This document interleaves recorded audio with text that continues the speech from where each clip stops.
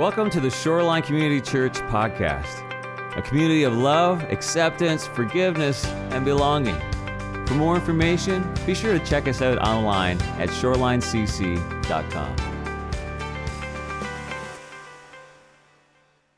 And that really leads into our Vision series. I hope you've been enjoying the Vision series. I've been enjoying just my own personal study and just walking through it. You know, as a worship pastor, I've been around Vision series a long time. I've written songs for pastors about Vision series. I've built props. I've painted sets for Vision series. You're welcome, Pastor Michael. I didn't make you do any of those things. So just I've been around it a lot, and I love it. But this series, it's really just lit me up in my personal time with the Lord walking through, because I know the Lord, He's leading us, and He's guiding us, and He's preparing us for this new season that He has for me, for all of us, for Shoreline, for Seattle, and for the world. It is an exciting time to be alive. But we need to be careful that we look where we're going. Isn't that important? How many of you have ever been with a student driver? Right? You're going, I want them to see where they're going. I want them to know. I want to have confidence in that. And so that's why as we started this Vision series, week number 1 was about who? God. Somebody listened to a podcast. Thank you. So week 1 was about God, because vision, it begins with God. It begins with looking and seeing, and we looked into that word, and we realized that vision is about that word that comes from God to us to be communicated, and in that process, it establishes the relationship that we have with God. It's a powerful thing. And then last week, we talked about us, and we used the analogy from Peter when he talked about that we are living stones that the Lord creates, and that He places us, and that Jesus is the cornerstone, and that everything is placed on the basis of that. And that sometimes in that process, we have to be shaped. How many remember the Mason hammer I talked about last week, right? And if you've ever been around, you're like, ouch, I know that hurts. But I know in my life, there's times that the fit's been a little bit difficult. And the Lord begins to shape me, and He begins to fashion me, and He begins to place me in. And when you're in that place, there's nothing like it. Amen? Where you just find it, you're like, Lord, yes, this is what You have made me and created me to do. But I want to encourage you in that process that you yield yourself to that process with the Lord, that you allow the Lord to speak to you in that. Because just because there's not a good fit sometimes, it doesn't mean that you're in the wrong place. Amen? Just because sometimes, if you're walking to a place and you're a little uncomfortable and you're like, maybe this is not for me, not necessarily. There have been places that God has led me into where I've not been comfortable because the Lord had to shape me a little bit. He had to fashion me a little bit. He had to bring some growth to my life, and then everything locked in, and I thank the Lord that I didn't just jump ship on that. Have you ever been in a place where you're like, thank God I didn't jump ship on that? I didn't want to miss that boat, okay? So that was last week. This week, we're talking about our city. We're talking about our neighborhood. And so there's going to be a little bit of echoing from what we talked about through the neighborhood series, but this is so essential. We got a word from the Lord, and then last week we're talking about us, how He's shaping us. Now we're moving on to our city. And as we look at our city, we're going to look at the vision that God has given us. This is the vision that God has given us. He's given us two great things, and we can go ahead and put those scriptures up there, please, as we look at them. He's given us 2 great things. The first one is the great what? Commandment, the great commandment. And here's what it says. Would you read this with me? Let's read together. Love the Lord your God with all your heart and with all your soul and with all your mind. This is the first and greatest commandment. And the second is like it. Love your neighbor as yourself. All the law and the prophets hang on these 2 commandments. That's a pretty great thing, isn't it? And we're going to talk more about that here in a little bit. The other great thing that God has given us is the Great Commission. Say that with me. Great Commission. Great Commission. Do you know that the majority of Christians in churches today, when asked if they knew what the Great Commission was, they couldn't tell you what it is? So that's why I'm pausing here. This is the Great Commission. This is the last words that Jesus said to His disciples. Let's read this together, the Great Commission. Read with me. Go into all the world and make disciples. What do we call that? It's like I'm preparing you for a test, right? It's like my teaching credentials are on the line here. So it's the Great Commission. This is the last thing that Jesus said to His disciples, that when He looked at them, He said, look, guys, I want you to go into all the world and make disciples. That's what we're about.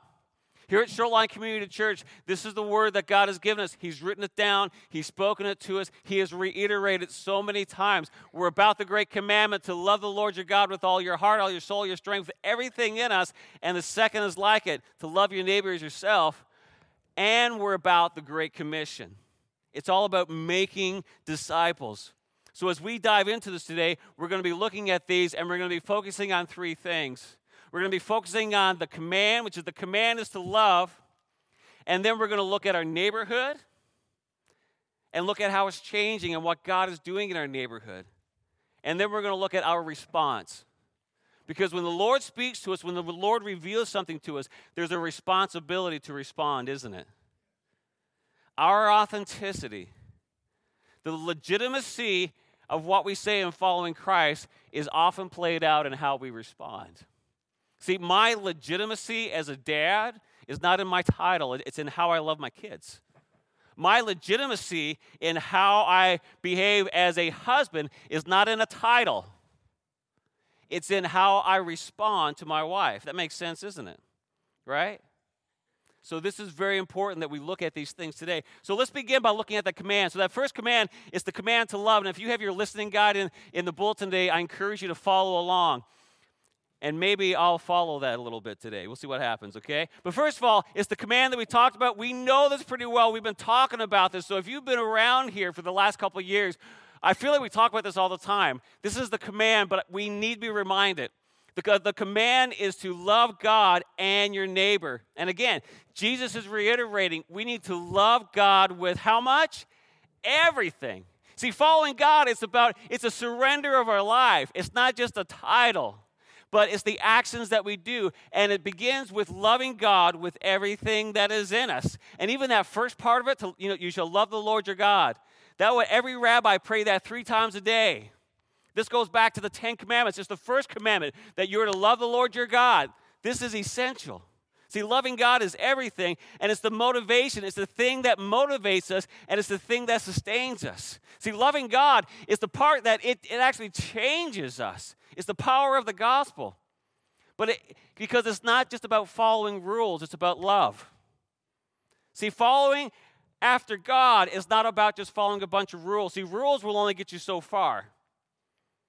It's about that love relationship that we have with our Heavenly Father. See, think about it like this way. I love basketball, but I don't play basketball just so that I can follow the rules of basketball, right? Now, is it important to know the rules of basketball?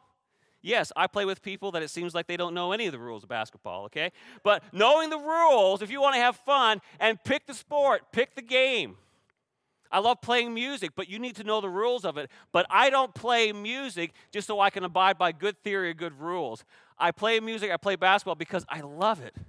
There's expression, there's a relationship with it going on. I play basketball because I love playing with the people that I play with. It is fun for me. I play music because I enjoy playing with the people that I play with and building that relationship. This is how it is with God, but it always begins with love.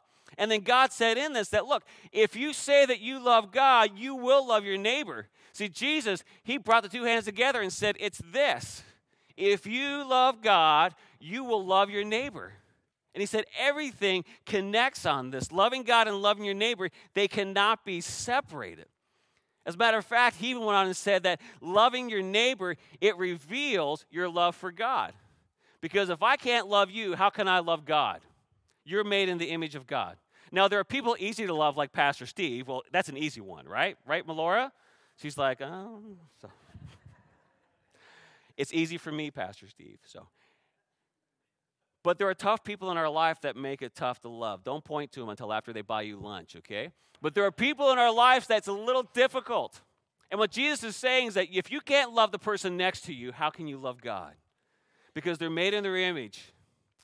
Everyone around us is the imago Dei. It's the masterpiece. All of you are masterpieces, and we all reflect that piece of God in everything that we do. This is essential in what we do. Jesus even said, by this, all people will know that you are my disciples if you have love for one another. So that's the great commandment.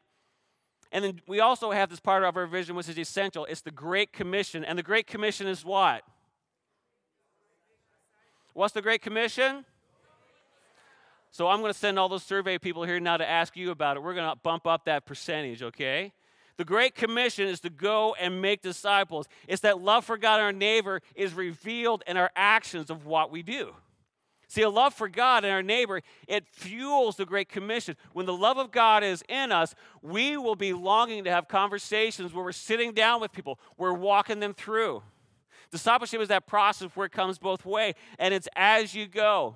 See, discipleship isn't always about a program. You know, programs are good where we sit down and we walk it out and we talk it out, but discipleship just simply means it's as you go in the everyday part of life.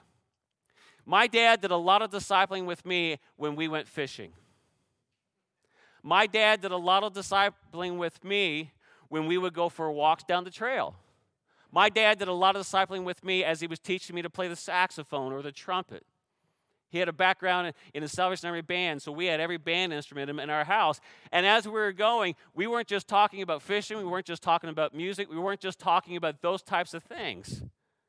This is where life comes up. It's in these moments, it's in that proximity to my dad that I was discipled. And I'll tell you this too, that a lot of people that I've entered into a discipleship relationship with, they were teaching me things. Because you're not only discipling somebody, but you're also being discipled. And often the things that you teach, you know the best because you've had to apply yourself and you've had to dig deep in it. This is why discipleship is so important. And I think it's also important to note that the reason why my dad discipling me was so easy as we were fishing because my dad was in love with Jesus. Now, was my dad a perfect man? I know that you don't know him, but he wasn't a perfect man. There were challenges that he had. But even in that, he discipled me. I'll never forget the time when something happened and my heart was broken. I was in high school. And something happened that broke me deep. It was almost, and if you're new, I cry sometimes, but it was almost like I felt a snap in my heart. Something that happened. Have you ever experienced that? It's just this thing, and it was almost like a snap. I can still remember that moment. And I walked away from my dad. I went to my bedroom. I didn't slam the door. I just closed the door. And I laid on my bed, and I was broken. Know what my dad did?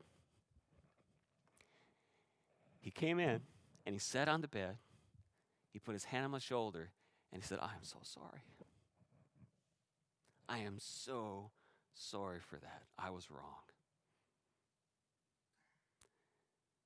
Was my dad discipling me in that moment? You better believe it. He was discipling me in how to apologize. Do you see what I'm getting at here? It's in these moments of life, that being vulnerable, that being real. Now, in the great stat sheet of who's wrong more, my dad or me, I'm wrong more than my dad is. So let me just put that out there, okay? He's so right more often than I am. But in that vulnerability, do we ever make mistakes? Are we ever wrong? How many here you've ever been wrong in your life? Okay? Maybe you need to turn the person next to you now and go, I'm so sorry. For whatever happened. For that argument, for picking a bad coffee shop this morning, whatever it is, okay? Whatever happened to you on the way here.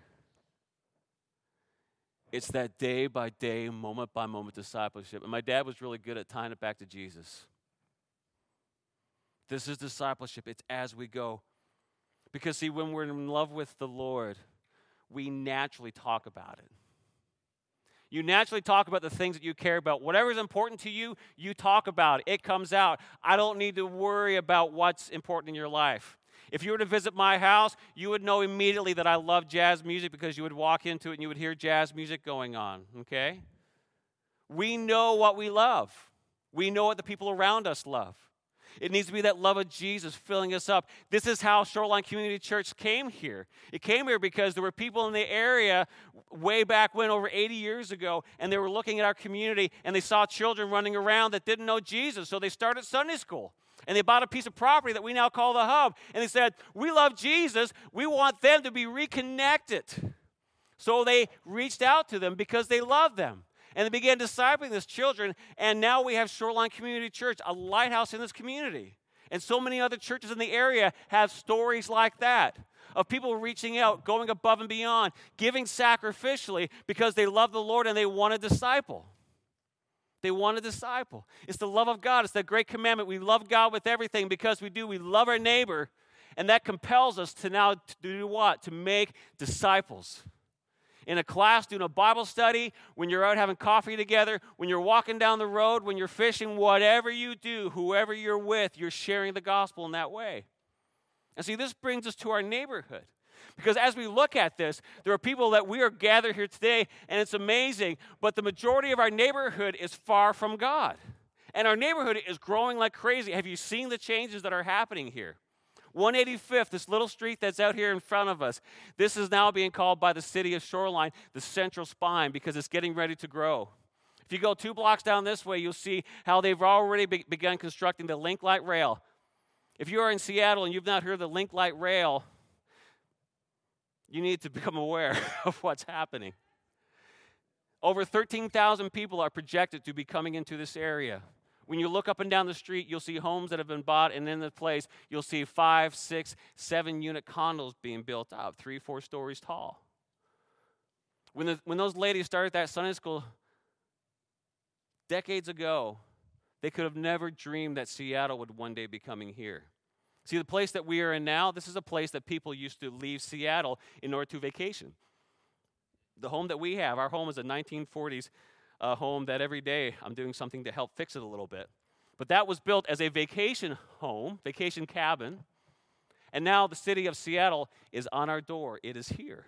This is our neighborhood. It is growing. And I got to tell you, for me as a pastor, there's nothing more exciting than seeing more opportunities to share the love of Christ. But we need to recognize and we need to pay attention to the lesson that God is teaching us in this. See, transit radically changes a neighborhood. Because when people have transportation to areas that they were previously isolated from, whether it's because of transportation or economics, whatever it is, now affordable transportation, it allows them to get access to the services and the things that they need, better paying jobs, support services, friendships. In a few years, I'll be able to get on the Link Light and go down to the airport and pick up my son coming home from college. And if you're listening, please come home soon. If you're looking at the slider, there's a slide up. This is an artist rendition of I-5 and 185th. So if you just walk down, this is that bridge that goes over, and that's the Link Light station with condos and apartments behind it. This is our neighborhood. This is how it's changing. It is growing. And is exciting. See, access changes everything. The picture in front of us, what's happening out here, there's going to be a widening of the road.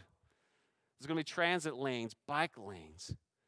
It's going to change from being just houses to where businesses on the bottom and then apartment buildings on top. If you've been to Lake City Way or any neighborhoods like that, that's what they're projecting for Shoreline. This is what they're projecting right outside our doorstep. And I know change is difficult for us. But for me, again, from that pastor, from that eternal perspective, I'm like, Lord, you are bringing people here to reconnect them with you. And we need to get ready. We need to be prepared for it. But we need to think about this, about how much having access to something changes a neighborhood. And we need to look at as it relates to us, do people have good gospel access to the gospel? How connected is our community to the gospel? And because, as we've just read, and as we've been studying and looking at, is that Jesus has chosen us, all of us, the body of Christ, the church. We are the body of Christ. It's the people. It's not just the building, but all of us. Does our community have good access? Because we know if there's a bad connection with the body of Christ, it often confuses and keeps people away from having a connection to God. This is the methodology that Jesus has chosen. This is the methodology that he lived out.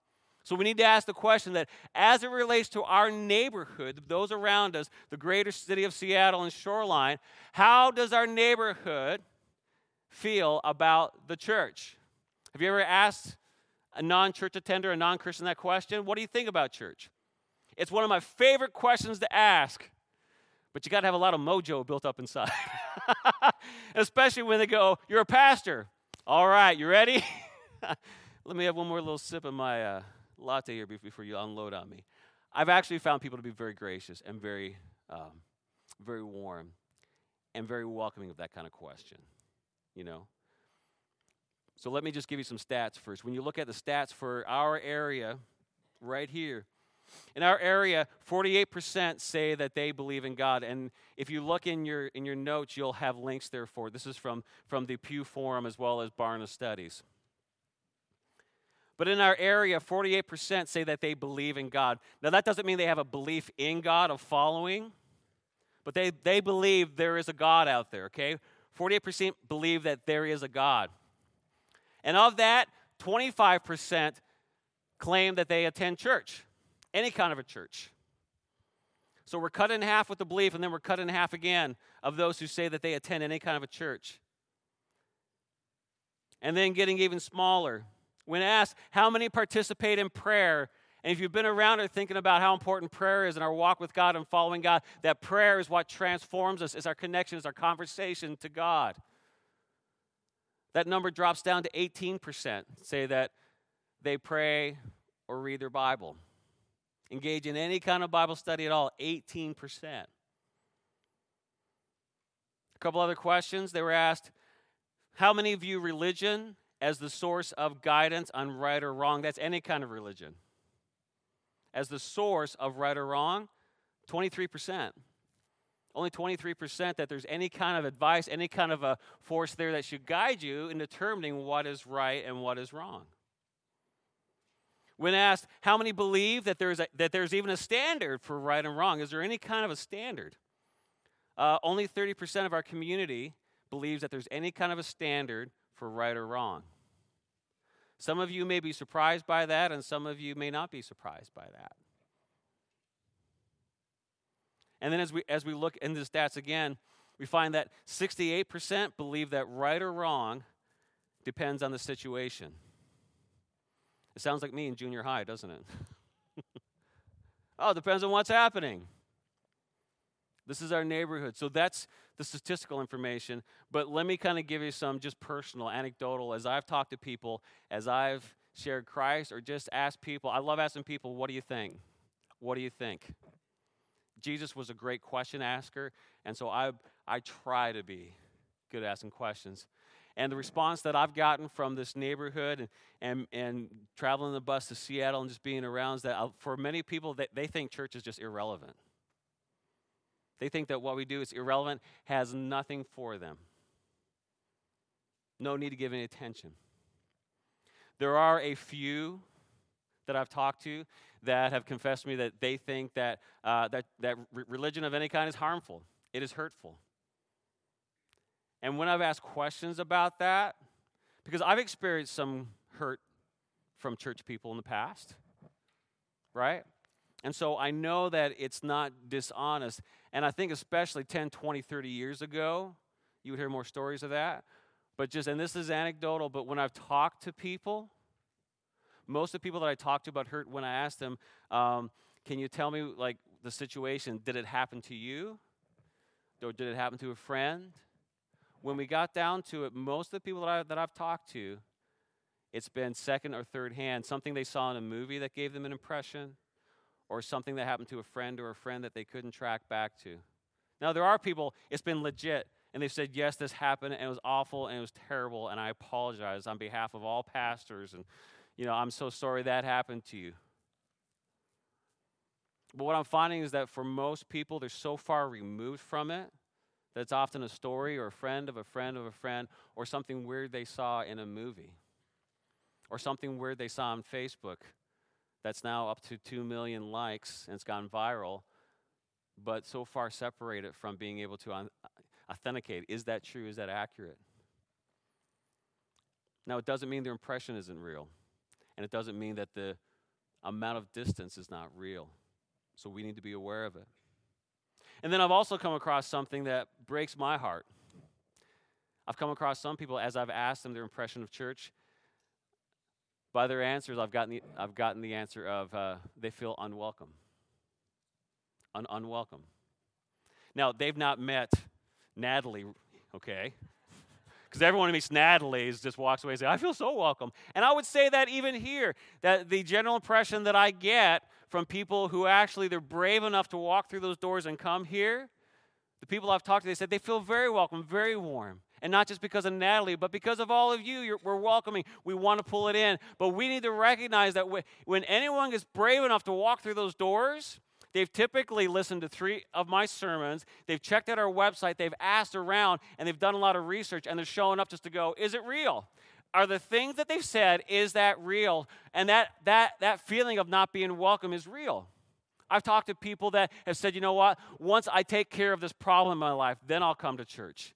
And I'm like, well, man, then I would never go to church. They're like, you're a pastor. I'm like, I went to church to connect with the body of Christ because I need help. I need encouragement. I need people around me that are helping me through it. The church is not filled with perfect people. And if you walk in thinking that it's a place with perfect people, that's not the body of Christ. Have you seen the disciples that Jesus picked? Have you seen the people that he pulled in? Have you seen me? We all walk in that imperfection, but we're here following the Lord, allowing his Spirit to come in and transform us, but we are in process. And we're going to have times, everyone has a time when they hit their hammer and they say something they wish they didn't say, or they responded in a time when they were tired and their emotions got the worst of them. Is it just me today? Right? No, right? We all, because we're in process. But because we follow Christ, we go in, we put our hand on the shoulder and say, I'm sorry, would you please forgive me? I'm committed to walking in relationship here. This is the welcoming nature that we need to have, that we need to walk in, but we need to recognize that so many people, they feel unwelcome. I had somebody come up and say one time, if I'm divorced, am I welcome here? And my jaw hit the floor. I'm like, yes. But something happened that you had to question that. We need to be very aware that there is a vibe in our neighborhood that thinks if I've done anything wrong, I don't belong there, and all those people just think they're perfect. We're not perfect. We're filled with the presence of God, and we're walking, and we're being transformed, and we're being renewed. We don't justify sin. We deal with it so it can cleanse us and strengthen us and walk in us. But everyone is welcome. Can we all say yes and amen to that? Amen. Is everyone welcome? Yes, they are. Yes, everyone is welcome. We need to overcome this hurdle. There's a fear of judgment. I'm not your judge. God is my judge.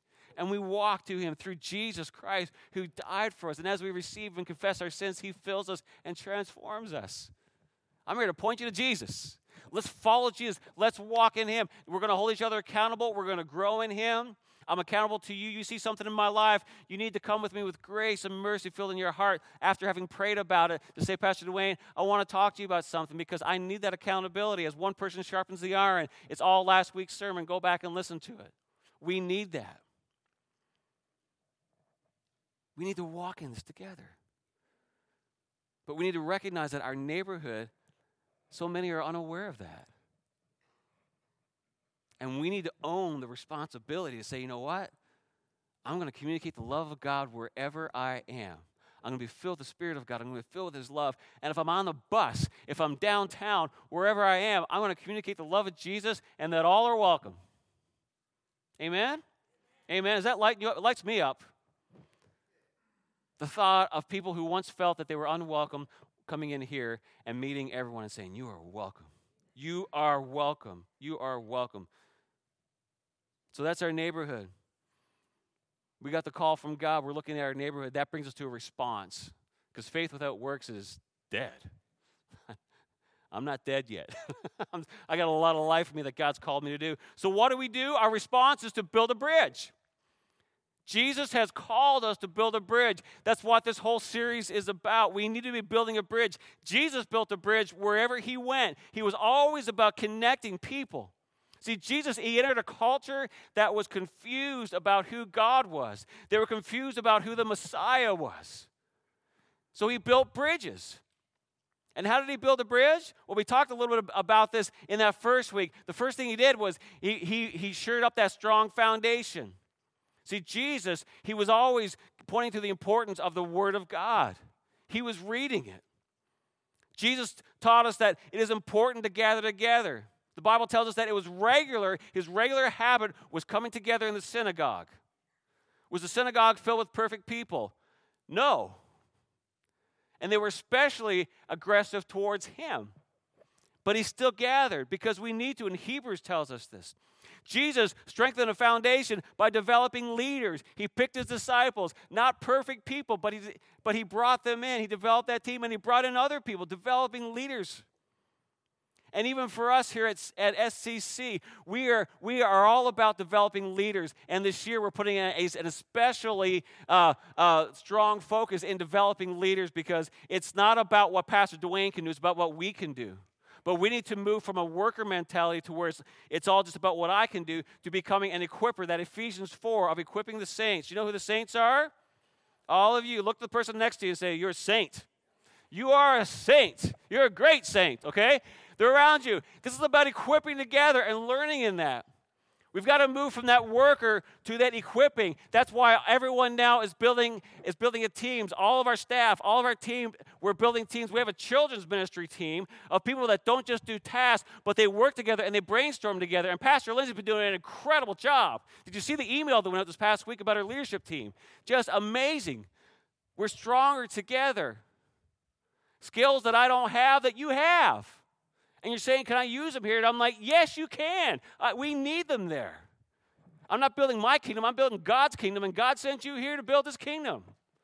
This is what we're about. And then moving from that point, going from the worker, going to the equipper, now going to the multiplier to where these leaders that we intentionally invest in, that we train, they're building their teams to go out because God has a work for us to do. And it's not about, Pastor Dwayne, you need to go out and do it. I'm like, no, you need to go out and do it. Let me invest in you. Let me train you. Let me put you with a team that can develop and encourage you. So many things. Now, I'm not talking about busy work. I'm talking about a vision that God has given us. He's instilled in our heart for his purpose. As I begin to talk this, people are bringing up ideas. And I'm like, let's invest in you. Let's train you. Let's get you developed so that you are equipped and have access to the things that you need to do what God's called you to do. And there's a process in that. Because we don't just send out mavericks, do we? We don't just go, fly, little one. We're like, do you have wings? Do you have what you need? Do you have a lunch? I mean, what do you need to be about what you're going to do? I'm a big lunch guy. That's my love language, man. Send your people out with a lunch. See what God will do. This is the vision. We invest. We don't send out mavericks because I don't want it to be about where we just send people out willy-nilly and we get this vibe that people aren't welcome here. You see what I'm saying? We invest in leaders. We deepen them. We train them. We develop. We walk in unity. The Bible says how good and pleasant it is when we dwell together in unity. We want to be on the same page. Doesn't mean we always agree, but we're on the same page. We're walking forward. This is essential. This is that bridge. Because remember, what's the main cause of bridge failure? Foundation collapse. The main cause of bridge failure is foundation collapse. So we're putting a lot of attention to our foundation, but the whole purpose of coming together is so that we can build bridges. Because remember, as it relates to our community, we need to gather together. We need to be here, but we need to be out in our community because when you look at the life of Jesus Christ, most of his interactions happen outside of the synagogue. They happen outside of the church. Does stuff happen inside? Yes. Do we need to come together to be strengthened and encouraged and built? Yes. But it's for the purpose of going out and making disciples. So strong foundation, but his interactions were with people out in the world, out in the culture. And I think people, they were confused by this. They're like, don't you believe in what the prophets have written? And he said, look, don't misunderstand why I've come. I've not come to abolish the law and the writings of the prophets. No, I came to accomplish the purpose. And part of that purpose is laying the bridge. There's a world out here that needs to be connected with God. God made every one of them. So we need to be building these bridges. See, Jesus, he built bridges in the workplace and the marketplace. That's where he met James and John. He didn't recruit them in a synagogue. He went out and talked to them, met them there. He met his disciples as they were casting their net. He met people in their homes, in Zacchaeus' house. Zacchaeus, brother, get out of that tree. I'm going to your house today. Let's talk about it. What are you climbing a tree for? Just so he could see. I know. But now that you've seen me, I want to be with you. I don't want to be a God that you just see from a distance. I want to be up close to you. Let's go to your house. Hopefully Zacchaeus had a lunch, right? He hung out with people at the wells. Everybody needs water. Everybody needs refreshment. This is where he met the Samaritan woman, the woman that he wasn't even supposed to be around. She's a Samaritan. He went to the water well. She went there hoping nobody would be there. Everyone else has gotten their water, and then she comes in, and Jesus is right there. He knew she'd be there. And he talked to her. He shared the love of God with her. We need to be there. This is the role of Jesus. See, when Jesus was interacting with people, as much time as I put into sermons, he wasn't giving people sermons. He was meeting them where they were and talking about, are you thirsty? Do you want a well that'll never run dry? Are you hungry? You want the bread of life? He was interacting where people were, talking with them, connecting them. This is part of that John 1:14 where it says, and the Word became flesh and it dwelt amongst us.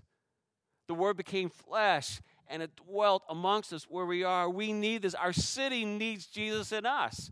And Jesus looked at all of us as followers of Christ and said, you're going to do greater things than this. You're going to do even more amazing things than this because I'm going to be in you. Are you ready to say yes to God? Are you ready to follow in my footsteps and do even greater things? That's because that's who Jesus is. He wants to do more in you, not less. See, the whole point of the incarnation of Jesus was about crossing over these boundaries, building these bridges. See, a lot of times I think we underestimate the value of proximity. Proximity, that relationship, being close to people is so important. And when I think about proximity, just by being around people, I think a lot of times it's like when your kids come in at night and they just lay across the foot of your bed, right? Are they looking for a sermon? No. They're not looking for a sermon from me. They just want to be with you.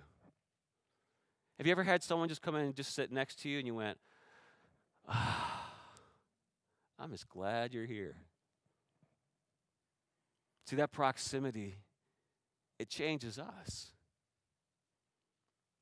Now imagine a fully devoted follower of Christ, filled with the Spirit of God, just being in community. Just being in community, just being alive. That's what we're talking about. And I'll tell you this, most of the conversations I look back on, I say, God, you showed up. You showed up right there. We're in situations just like this where I just sat next to somebody. Or I'm on a bus and someone sits next to me and the Spirit of God burns in me. And some of the greatest moments have been as I've looked at the guy sitting next to me and I said, nice pair of shoes. That's all I said. Okay? So I deserve no credit. There's nothing intelligent about that. I acknowledge nice pair of shoes. Found out it was a drug dealer and he ended up giving his life to Christ. That's not me.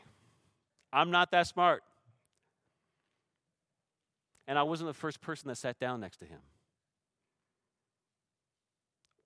God has a plan for every life, every soul, every drug dealer in Seattle to come to the full knowledge of Christ. We need to recognize our role. And sometimes your role isn't leading them to Christ. It may not get to there every time, but it's opening up. There are people I've sat down next to, and I've just shared as it's come up. As I've talked about things, I've kind of laid it down, and they didn't quite give their life to Christ yet. But that guy did. You need to recognize that your success in Jesus is being obedient in the moment. And just saying, and just being present with people. See, I've sat down to a lot of people, because I could go, well, that's our ministry. Go find the bus and go around saying nice shoes, everybody, and they will give their life to Christ. That's not what it is. Right? It's about looking and seeing and just connecting and just having a conversation and just being real. But the whole time I'm praying. And I can't tell you how many times that's happened. But I've walked with an expectancy, saying, God, help me today. Give me somebody that's far from you, that I can just share just something, God. And sometimes it's something like that, and sometimes I get off the bus or I walk down the street, I'm like, God, nothing happened today. I'm such a loser. I'm not listening to you. I'm not there. And he's saying, no, you walked. You were there. You're being obedient. I'm stirring a hunger in you. I'm stirring a desire in you. I'm changing you. It's about obedience. It's not about one person saying, I led 3 people this week. Well, I led 2 drug dealers and I led, it's not about that. It's about walking and just saying, God, what would you have me do? Being present with people, being alive in people. See, we need to be, these are places that are often referred to as third places. It's that third place besides work and home where we're just present with people, where they feel comfortable, where I feel comfortable just talking and just being. So as we look at us, Shoreline Community Church, and I recognize I've gone a little bit long today because this is in my heart. As we've looked at it, as we built the foundation, as we've looked at the things that God has placed in our hands, the next bridge that I feel like God is calling us to intentionally build, are you ready for it? It's a coffee house. Are you shocked? Are you surprised? Are you like, where did Dwayne get that kind of a crazy idea? It's a stretch. You can have a latte, yes. It's a coffee house. I know what you're thinking. You're thinking, well, that's just Dwayne's addiction. That's just what he loves and talks about and cries over all the time. I also like hockey, okay? We're not building a hockey team, but Seattle is, okay? I also like hiking. I also love kayaking. I love fishing. There's a lot of things. I love music. I love Jazz Alley. I love a lot of things.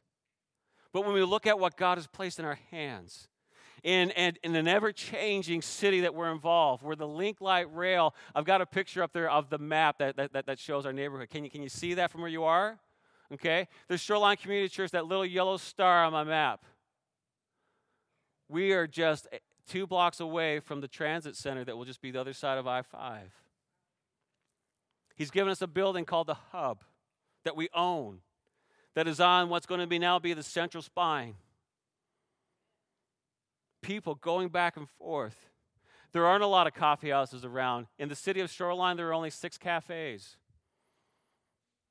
where people can go in and sit down. In our culture, this is the modern well. This is where everyone is welcome. Children are welcome. Canadians are welcome. I'm Canadian, by the way, so that's not if you don't know that. Go, yeah. I'm a Canadian who cheers for the Capitals, so. There's only 6 cafes. These are our modern wells. Everyone's welcome. Men, women, children, kids. Where he's given us what we need. We have team, as we've pulled together the team, we have architects, we have people who are good at finance, we have people who are good at marketing, we have people who have run coffee houses and know what they're doing. God is even poured into my life to where I've been trained by 2 U.S. Barista World Champions. And I don't say that to point to me. I'm just saying, after a while, you start to see the fingers of God pointing and seeing things. A place where people can come in that third place, experience God. And not only that, in the neighborhood that we're in, as we've worked the finances very conservatively and walked through, we recognize that we have a coffee house that can not only be reaching out, can not only be providing proximity of being with people, but also be generating funds that now we can take those funds and use them for missional efforts both locally and abroad. Using those as a coffee with a cause effort of where we're investing in our neighborhood, but also in people that we'll never see overseas. It's a place where we can provide lift opportunities. By lift, I'm talking about reaching people. And specifically, I've been studying ministries that they've done this where they've reached out to teenagers that were on the edge that no one cared about. And they brought them in and they've taught them. They've taught them how to serve others. They've given them this skill. And now they've brought them from a life where they were headed for homelessness. They were headed for addiction. And now we've been able to raise them up through something as simple as a coffee house and teaching them how to do business. I've seen this with my own eyes. I've seen this in Seattle where people are doing this. And it's all for the point of the gospel. It's that bridge aspect. See, Mark Batterson says it this way. He says that it's in these third places where community bonds are established, where living life together becomes enjoyable, and where many people can contribute to societal decision-making. It's in that third place that we have those conversations. See, people, they may not feel welcome here, even though we're very welcoming, But everyone feels comfortable in a coffee house where you show up and you're just with people. Even as I've talked to people that are out in our neighborhood, out in our community, in our cities, I've talked about it, who do not believe the same way that I do. They're like, a church would even consider something like this? You want to be with culture? You want to be in the marketplace? You want to be out and have a place where people can just come in? Pastor Dwayne, you didn't say Pastor Dwayne. They said, dude, are you going to be preaching every week in there? I'm like, no, I'm not going to preach in there every week. They're like, you want to be there? I said, yeah, I just want to meet our neighbors. I just want to be with people. And to us, that may seem like, well, of course. But to our culture, they're like, you just want to be with us? That's what shocked people about Jesus, that he just wanted to be with them. I want to be with you. I want to eat bread with you. I want to go to your house. Well, rabbis aren't supposed to go to this house. I'm going to your house. This is the call. This is our call. Everything is in place. The team is in place. In our annual celebration or business meeting, we're going to be bringing this to the membership in a greater way. We brought it to them on Vision Night this past Sunday night. But here's what I would say. The Lord brings opportunities our way. We have an opportunity. This opportunity started over 80 years ago and even before that, when it was established.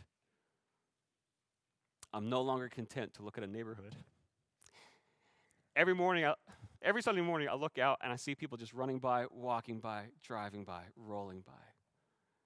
And here's my prayer every Sunday. I'm like, God, may every roller, every stroller, every crawler, everybody walking out there, may they sense your spirit here. May they feel welcome here. Help us to connect. And now I feel the Lord leading us. And I want you to pray about it. I'm going to lead us in a prayer here.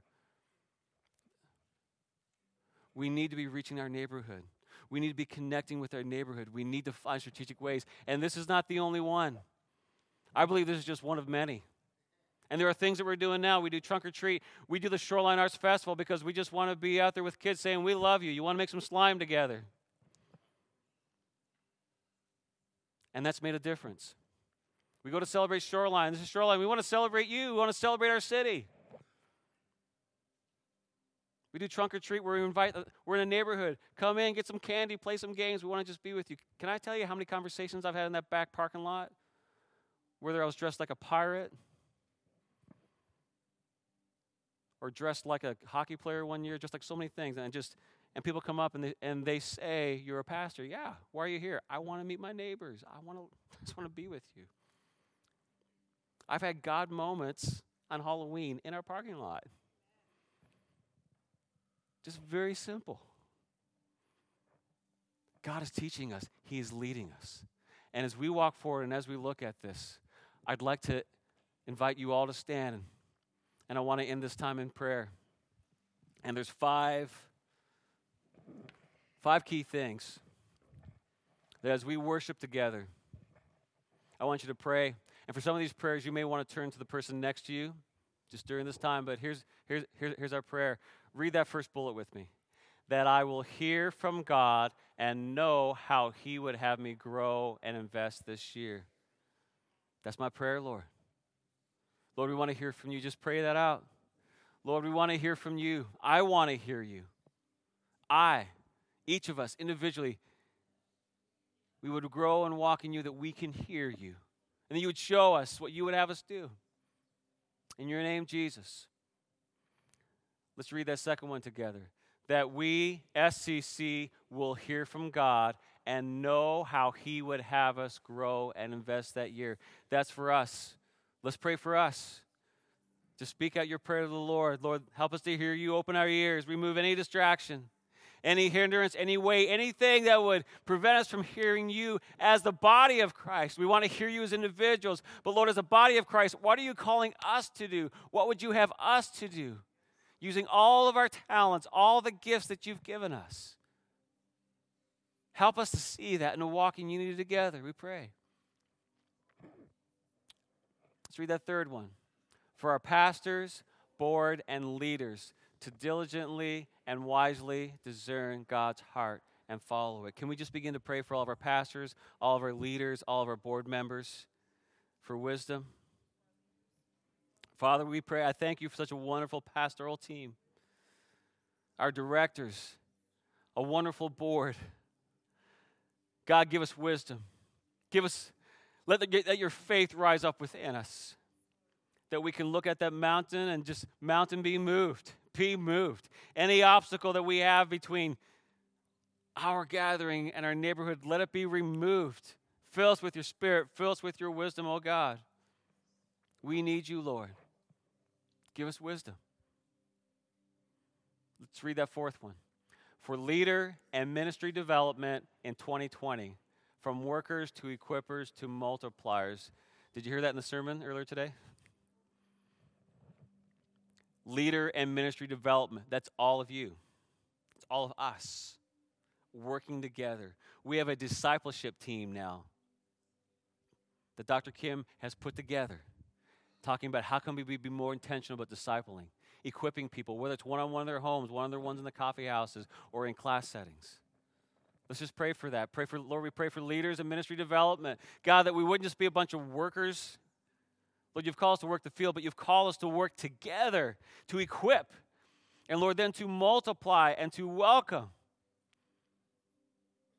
That we can hear all the ideas, the things that we're missing. There's things that we're missing. We need to be connected. There's things I'm missing. I need to hear from you, and Lord, you speak through the body. So together, brothers, sisters, children, working together, developing that. And then this last one, read it with me. For those who need to know Jesus, and for those who are coming to SCC and entering into our LAFPA family. What does LAFPA stand for? Love, acceptance, forgiveness, belonging. Pray for those yet to come. You heard the stats. You're talking to friends. This is the work of the Lord. We pray for them. Our brothers, our sisters. See, God made us as a soul to live forever. And he sent Jesus to die for us that we can be reunited and spend eternity with our Heavenly Father. I want you to begin to pray, and I want you to think about who's someone in your life that doesn't know Jesus or is confused about Jesus or is separated from Jesus. Just begin to pray. Call their name out. Call their name out. Just begin to speak. Pray for them. Come on, church. Let's pray. Lord, we pray for those that are not yet here. Our brothers and sisters, those in our community. Lord, we pray in the name of Jesus that you would empower us and you would show us. And Lord, for some, it may be a family member that we've been praying for decades. There may be people in our life that they've said, don't say that to me anymore. Lord, we need your wisdom. Let our lives shine for your glory. We're not talking about coercion here. You don't coerce anybody. That's not what love is. Love is not coercive. But Lord, my heart breaks for a community to be connected with you. Those who need to know Jesus, the greatest message for the word, the gospel, the good news, the great news, the awesome news. Help us to live it and to show it. In your name we pray. Amen. The worship team, they're going to lead us. I know we've gone just a little bit long, but the worship team is going to lead us in a song. And I want you just to keep, as they lead us in this song, just to worship the Lord, just to invite him to speak to you. And if you need to speak and pray with the person next to you, pray with the person next to you. If you want to go to the prayer wall and write it out, do that. But let's just take these last just a few more minutes, and let's just dedicate this to the Lord. Let's continue to pray to the Lord together.